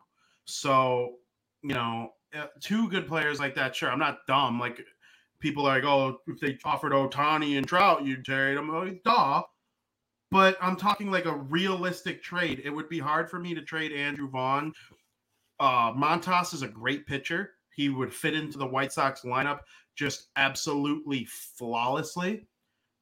He would probably slot right in there as the third guy when Lynn and Giolito are healthy. He was the A's opening day starter, I believe, so they see him as their ace as of right now. He might have even gotten that start had the other two guys not been traded off, Bassett and Manaea. I mean, it would have been close. Yeah. All three of them are outstanding, and Manaea took a no-hitter into the 8th inning. So, the White Sox should have traded for him too. But I would not give up Vaughn. He was a 3rd overall pick power bat. I would trade Sheets. I would trade Cespedes. I would trade Colas. I would trade Kelly. I would not trade Vaughn. I've seen enough from him. And let's be honest, we finally seen the kid get red hot to start the year, and he had great streaks all the last season, and he's proving his worth day after day. And I talked about it earlier in the show. Jose Abreu, we don't know exactly what's going on with him. He's in the last year of his deal. Of course, we want him back, but how could you trade a guy like Andrew Vaughn when he is the future of the position? You could argue he's the future of the franchise alongside Luis Robert and Eloy Jimenez, and of course Tim Anderson in the mix there. But Andrew Vaughn is a guy that, one day could be mentioned in the same sentence as Paul Konerko and Jim Thome and Jose Abreu for all-time best first basemen on the White Sox. So I just can't see any world that Hahn should make this move. Now, if you include Gavin Sheets in the deal, I don't have a problem with it. Don't get me wrong. I love Gavin Sheets. I think he's going to be a huge talent in this league. But I just don't see the A's dealing him at this point of the season. Zim, thoughts? No, you can't trade him. I can't win pick to click if you trade him. So you got to keep him. That's the only reason you don't want the trade to happen. I don't have anything more to add than what you guys have already said. He is potentially a future cornerstone for this franchise. And even if he isn't, like, he's shown enough that you know where his floor is, and he's at it right now. And I mean, right now he's a great player that we're picking in a pick to click, who easily would have been our pick to click last week. If this is his floor, yeah, he's a great player. That's all we need from this kind of guy. And like Vinny said, if somebody way over offers for him, of course you take the deal. You have to take the deal.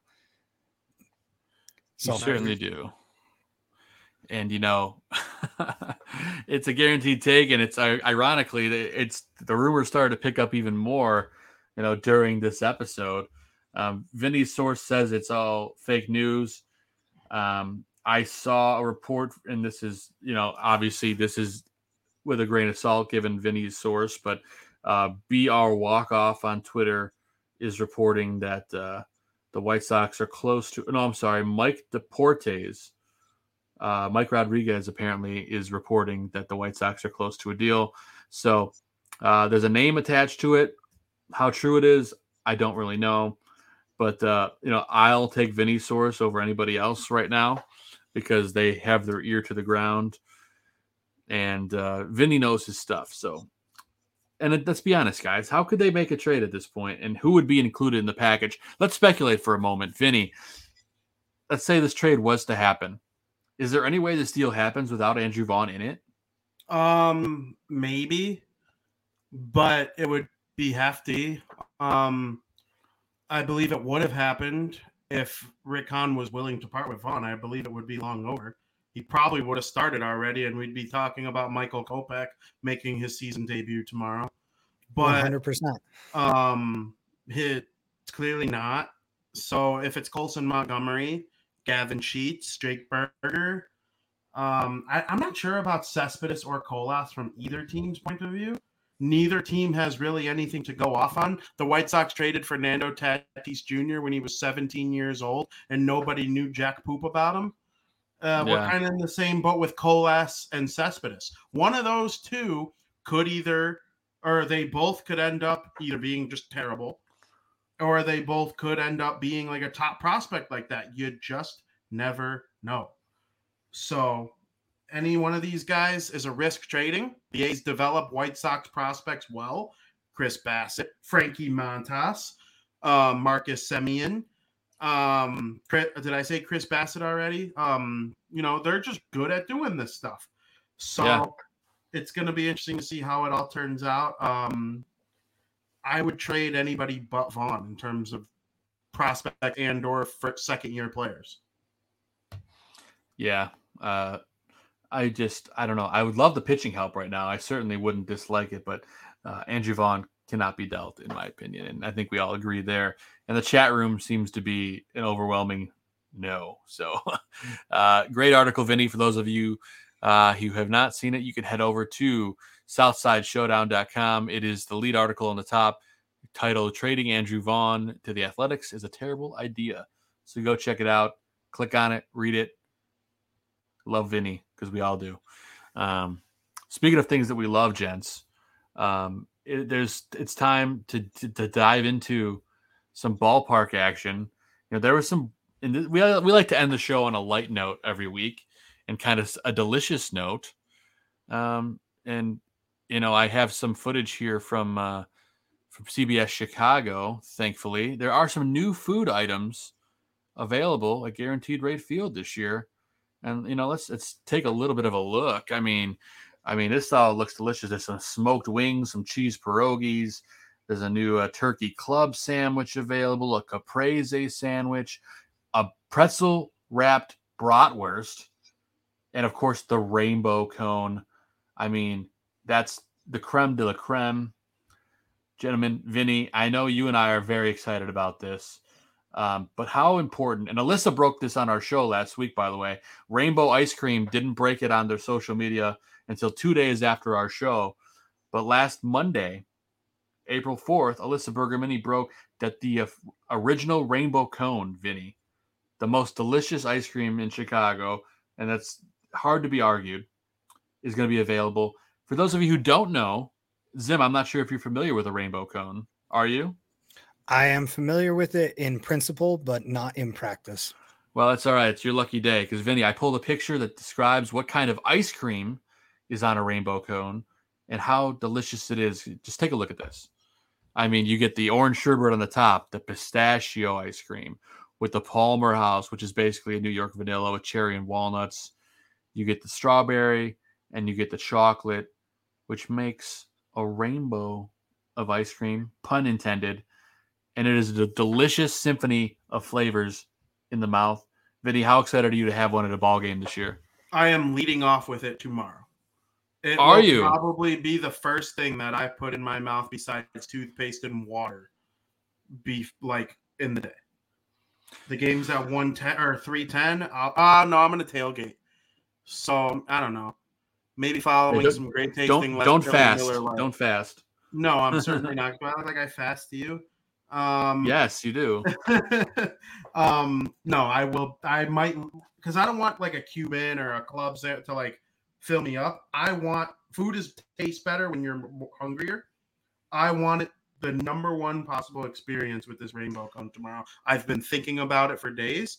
I cannot wait to have it. Yeah, it's some delicious stuff. If you haven't had one, highly recommend it. If you're excited about it, let us know in the chat and we'll put it up on the screen. But Zim, I got to get your thoughts on the pretzel wrapped bratwurst. What do you think about this? That single-handedly makes me jealous that I don't think I'm going to be able to make a Chicago trip this year. Like, that looks so good. That looks fun. I love pretzel buns on like hot dogs and burgers, and put one on a bratwurst like that. Like, I'm just imagining smothering that thing in some nacho cheese or some mustard and just going to town on it. Yeah, and speaking of brats, they also that's the wrong image. Do I not have it? Here it is. They also have Blue Moon brats that are like Cooked in Blue Moon with like grilled onions. I mean, that looks and smells delicious. I could smell it through the screen. Yeah, that is something we're very familiar with here in Denver. You know, Blue Moon's brewed just up the road here. So yeah, we get those to your heart's content during summer. Yeah, and there's a couple, a lot of people were trying to get, we've got pierogies in the park, but a lot of people have been really hoping to get like a cheddar pierogi, and the White Sox have come through with that. Look at those cheddar pierogies. I tell you what, I had a pierogi at a ball game for the first time a couple of years ago at like Polish Heritage Night. The White Sox do it every year, and it's a game changer, man. I've had pierogies before, but never at a ballpark, and I could get used to it, man. A pierogi, slopping it down with a nice cold beer, whether it's a summer shandy or now a Miller Lite, that doesn't sound too bad. Of course, you can only get the cheddar pierogies. They're Froman cheddar pierogies, and they're in section 126. I'll give you guys some of the destinations. Vinny, I'll tell you right now where you can get an ice cream, a rainbow ice cream, so you know where to go tomorrow. It's section 158. So that is in left field, right by the bullpen. That's Head close. over there. That's close to some familiar seats, isn't it? Yes. Vinny's like, Joe, your seats are near there, aren't they? If anyone's interested in knowing where my seats are, they are in section 154, first row off the aisle. So I'm right there near the concourse. Stop by and say hello. I won't be there this weekend, but a couple times this year. Yeah. I like that the less distance I have to travel to get my rainbow cone, the better. So those seats are good seats. You're going to eat like 4 of those tomorrow, aren't you? Don't test me. Don't threaten me with a good time, Steven Zimmerman. Yeah, 4 rainbow cones might set him back $80 though. You got to save the money for some. That is true. Food. That's true. Don't forget I have to eat 15 Cubans between now and June too. And you got to try these new smoked wings, Vinny. You got a section on those wings? Yes, I do. They are in section 101. 101. The Heat. I'm using hockey players. I'm using hockey players to remember what section each one is in. If you need a guide, you can look at the South Burbs Hitmen show notes that we have shared on your phone tomorrow, Vinny, and it has all the sections. I'm scrolling down as the show goes. No, you're good. You can get the wings on the 100 level in section 101, and if you're on the 500 level, at section 529. And they're smoked wings, which are dry rubbed over a hickory hardwood and served with barbecue sauce. Delightful. So, that does sound absolutely delightful. And all the carvery sandwiches that we talked about, including the caprese and my favorite, the corned beef sandwich, and a couple of all those other things, you can get those only at section 109 at the Chef Signature Carvery Station. And I think that corned beef sandwich with that jalapeno slaw and the chips is the best value you can get in the ballpark. It's like $14, but like literally the sandwich is the size of my head, and you get enough chips and 2 pickles to like feed 3 of your friends. So best value in the ballpark. Highly suggest you check that out in section 109. And we covered the main new additions. It's exciting always to see this stuff, Vinny. I mean, it's got to be excited being there. Yeah, I'm excited for this season. It's more fun scarfing that stuff down when the team has a chance to do some serious damage in the regular season, which I'm expecting them to do. Should have nice weather. I mean, for those going to the ballpark tomorrow, you can come find me. I'll be around. Say hello. I love everyone. But, warm weather, good team, good food. There's beer all over the place. It's just a great place to catch a ball game. Everybody, if you're a White Sox fan, go to the park this summer. You'll have a great time. Yeah. What section is Vinny sitting in tomorrow? I don't know the section by heart. I don't normally ever sit in the outfield, but I am for lower level. Okay. It is in the lower level. I'm in the outfield. I can't think of the section, what number it is. It's not far from Miller Lite, though. That was kind of the point.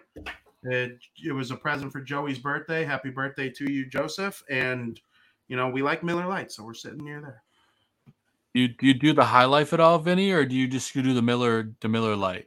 I like High Life, but if I had to choose, I would choose Miller Lite. I'm pretty simple. I'm going to definitely try some Leinenkugel Summer Shandy throughout the summer, too. I don't know about tomorrow, but definitely throughout the summer when it's 80 or 90 and I'm at the game in a t-shirt, I'll for sure be checking in on those for sure. Yeah, tomorrow's not quite warm enough for a summer shandy yet. For me, you'll get some there, people though. can just dummy summer shandy in like January, but for me, it's definitely a summer drink. For sure. And I'm just happy to pull it up, gents, just so we could take a peek. And there's a surprising amount of tickets left. I mean, if you look downstairs, this is lower level here. You got stuff towards the White Sox dugout, behind home plate, and then going down the first baseline. Usually you can't touch an opening day ticket on the night before. You can get quite a few here at face value. You can even get a couple in section 109. Look at this. There you go. I'm sorry, that's 108. I lied. $64 for basically a ticket, and some of these behind home plate a little pricier. If you go down here, about $124 behind home plate, but you're getting really close to the action there. Surprising that there is that much available at this point, but I got a question in the chat room about that, and I figured this is a great segue. Joe in the chat wants to know, why do you think there's so many tickets left? Is it because of the lockout? That's a great question. I don't know. It certainly is possible, but I don't think it's because of people abandoning baseball. I think a great point was made to me by my girlfriend Katie last week that people thought the home opener was going to be 3 weeks ago or 2 weeks ago, whatever it is. So maybe those people took off for work then. And then, once it was announced that the home opener would be the 12th of April instead of the 31st of March, that's a 13-day difference. So I often wonder if just scheduling conflicts because of the lockout are the reason that there is this, need for tickets on opening day. It's definitely an interesting conversation, but part of me thinks they ended the lockout just in time to not alienate people. Maybe, though, there are probably some people angry hearing about, millionaires and billionaires arguing over money while there's a war going on. That might have turned some people off, but I do think there's a lot of scheduling conflict of people who have to be at opening day thinking it was 2 weeks earlier. Well, in the most, I don't know if you guys saw this, but it kind of annoyed me. Robert Manfred wants to amend the relationship with players. Did you guys see the story today? He gave every player in Major League Baseball a pair of Bose headphones. Yeah. I bet they all already had pretty decent. Yeah. headphones. Why don't they just hand them out? At this point, I might as well give them to all the fans. I have pretty decent headphones, and I make about 1/1000th of a percentage of what a minimum contract in Major League Baseball is. My headphones are sweet. Yeah, that dude's so out of touch. That whole thing, I was like, man, how out of touch is this guy that he's got to offer these guys headphones? Yeah. And next thing you know, he'll be offering them free uniforms for whatever team they want. I mean, you might as well give him. He might as well give him a Chipotle gift card at this point, right? Yeah. And what was Exactly. the Dodgers paying for all the expenses in the locker room, like the vending machines and stuff? Like, oh, congratulations, Dodgers, highest payroll in the MLB. Yeah. Okay. Yeah. So all good fun. But just grinded my gears a little bit today, gentlemen. We reached the tail end of our show, but not before we get to promo our guest next week. Do you guys remember who our guest is? I know, but it's all right. It is a person. Go ahead. Someone knows. Vinny, go for it. Did he recently win a tournament of some sort? No, that is in 2 weeks. Okay. That's all right. I'll go ahead and take it. But next week, guys, we have Justin Lee joining us from Bad Guy Radio. He'll be with us on the show, and we'll be talking all White Sox, getting out of control. I've run into Justin a couple times with our buddy Gabriel, and we hung out a couple times. Actually, Vinny was with me last time when we ran into Gabe when we were sitting at is it still called Chi Sox Bar and Grill? I believe it is. And we think we were sitting there. I don't know if it's still called that. We should find out. I'm assuming it is. I'll have to do some snooping on the White Sox website. But Justin Lee was hanging out with Gabriel, and he'll be on the show next week. And then Vinny, you might as well tease it 2 weeks from now. And that's our show on, let's see, it's April 25th. Why don't you go ahead and announce that guest, Vinny? Yeah, so on April 25th, it's going to be Brian Knights. Brian Knights is one of the better White Sox follows on Twitter. He recently won the From the 108 March Madness style tournament of White Sox Twitter personalities. I was in it in the Battle Royale round and got my booty kicked by Gas Money Bob, but that's a story for another day. We'll see my Sox summer if you can actually include me next year, you complete jerk.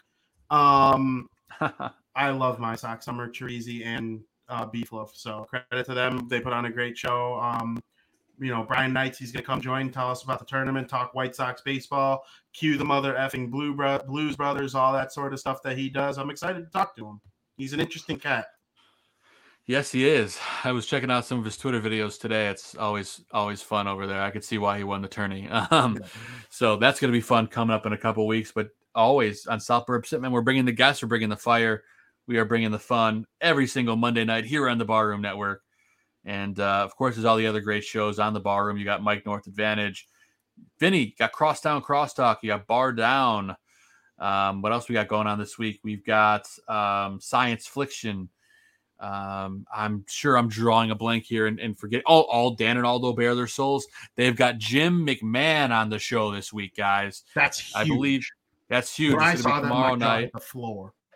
Yeah, that'll be tomorrow night here on the Barroom Network. Jim McMahon, the Punky QB, will be joining Dan and Aldo in what will definitely be a show to remember. So tune in tomorrow night on this network. It's going to be unbelievable. Do not miss it. But guys, let's get to our shout outs. Let's wrap things up with a nice bow and get out of here before we hit the 2-hour mark. Steven Zimmerman, what do you got for shout outs, my friend? I don't have much this week. I started a new job, so that's pretty much consumed most of my life. But shout out to you guys, honestly, for keeping me on pace with the Sox. I probably would have let it fall by the wayside otherwise. And you guys kept me on my up and up this week, so I appreciate that. I appreciate the heck out of my former coworkers too. I missed them a lot this past week. It's kind of sucked having to work without guys that you really like around. And, I'm building that new camaraderie at my new job, but you always miss the old guys, right? So I don't know if they're watching tonight or not, but I miss them. So I'll leave it to you guys. Hey, you'll get there, brother, soon enough. It's a beautiful thing. Vinny Parisi, what do you got for shout outs, my friend? Well, in my shout out section, I always give love to my girlfriend, Katie. She's everything to me. My mom, dad, brother, Joey. Happy birthday, Joseph. I hope you enjoyed your little surprise party that we threw for you this week, and we got the tickets for Tuesday's game. But I also want to give a little special shout out to a good friend of mine, Amy and Tim, who gave me this Hawk Harrelson alarm. Oh, yes, the classic. I've got one of those. It is awesome. I love this thing. And they also hooked it up with 2 outstanding tickets behind the Chicago White Sox bench on Thursday against the Seattle Mariners. So we'll see. I think it might be Dylan Cease on the mound. We'll see how it all shakes out. I know there's a very minimal chance to actually play on Wednesday because of the weather. So we'll see how that changes everything if they give Dallas Keuchel a go anyway. But, Amy, Tim, thank you so much. I'm very appreciative. I love this gift, and I love the ticket to the Sox game. I'm so excited to go and see everyone at the ballpark this summer. Yeah, man, we appreciate it, and we can't wait to see everybody at the ballpark. So we'll have to pick the day that Vinny and I catch one together and let you guys come say hello. And it's been great. I'm going to immediately start things off with my shout outs to the chat room. Great stuff tonight, gents, or ladies and gents. There's a little bit of everybody in the chat room. Everyone's enjoying the show. We appreciate everybody. Hey, there's our guy, Gabe. Rocky himself has joined us, and he said he's going to come see you, Vinny. So look out. Gabe's coming. Gabe's coming for you. You have a large following and fandom in this house. We read all your tweets. That's right. Crack up all the time. You are hilarious, Gabe. Thank you for the content. And he told me he prefers to be called Rocky. So I'm calling you Rocky, Gabriel. We're calling Gabe Rocky now? Okay. Gabe, I want a picture. So we saw the skunk with the Packers logo and a Cubs logo on it today. I'd like to see one with a New York Rangers logo, Gabe. A skunk with a New York Rangers logo on it. Stinky Rangers. Ew. Yeah, we're all aboard the train there. But no, in all seriousness, Gabriel's the man. I call him Rocky because he asked me to. So don't worry. I will call you Rocky until the end of time, and he will come say hi. I'll see you soon too, Gabriel. I promise. We'll be down there hanging out by Chai Sox one day soon. You mark my words. Then, of course, I'm going to shout out my beautiful wife, Catherine, my baby girl, Audrey, Love you guys to the moon and back. And my 2-year-old Great Dane, the big Chungus, I like to call him, Maverick. I named my fantasy baseball team after him, the Big Chungus. So hopefully that means good things. Vinny's kicking my ass in fantasy this week, but we'll see what happens the rest of the way. And of course, all of you guys, Vinny, Zim, and Gonzo, I appreciate you guys doing this with me every week, talking baseball all week long. And somehow we pull together the show every single week, and it was a lot of fun. And I got to thank our guest Phil Selig from Cuba Dugout. Great conversation. If you guys missed it, tune back in as soon as it's on YouTube, as soon as the show wraps. Great conversation, great talk about upcoming Cuban players and some of the White Sox current Cuban players. It's all fun and games, and there's exciting stuff here on the South Side. I know we are ready for our home opener tomorrow. Real quick, guys, before we leave, Vinny, prediction for tomorrow. I believe the White Sox will win tomorrow 8-7. I love it. Zim, prediction for tomorrow. 17-4 White Sox. Wow. All right. I'm going to go White Sox 8, Mariners 5, 8-5. And Gonzo didn't give me a prediction, but I have a feeling he's going to predict that the Sox win 800-0. So that's our predictions. That's the show for tonight. For the South Burbs Hitmen, I'm Joe Mandel. That's Vinny Parisi, and that's Steven Zim Zimmerman. We will be back next week with Justin Lee from Bad Guy Radio. We'll see you guys next week. Go White Sox. Vinny, we'll see you guys at the home opener. Let's go get that W. See you guys next week. The wrong clip. There we go. Now we'll see you guys next week. Bye, Mom. Bye, Mom.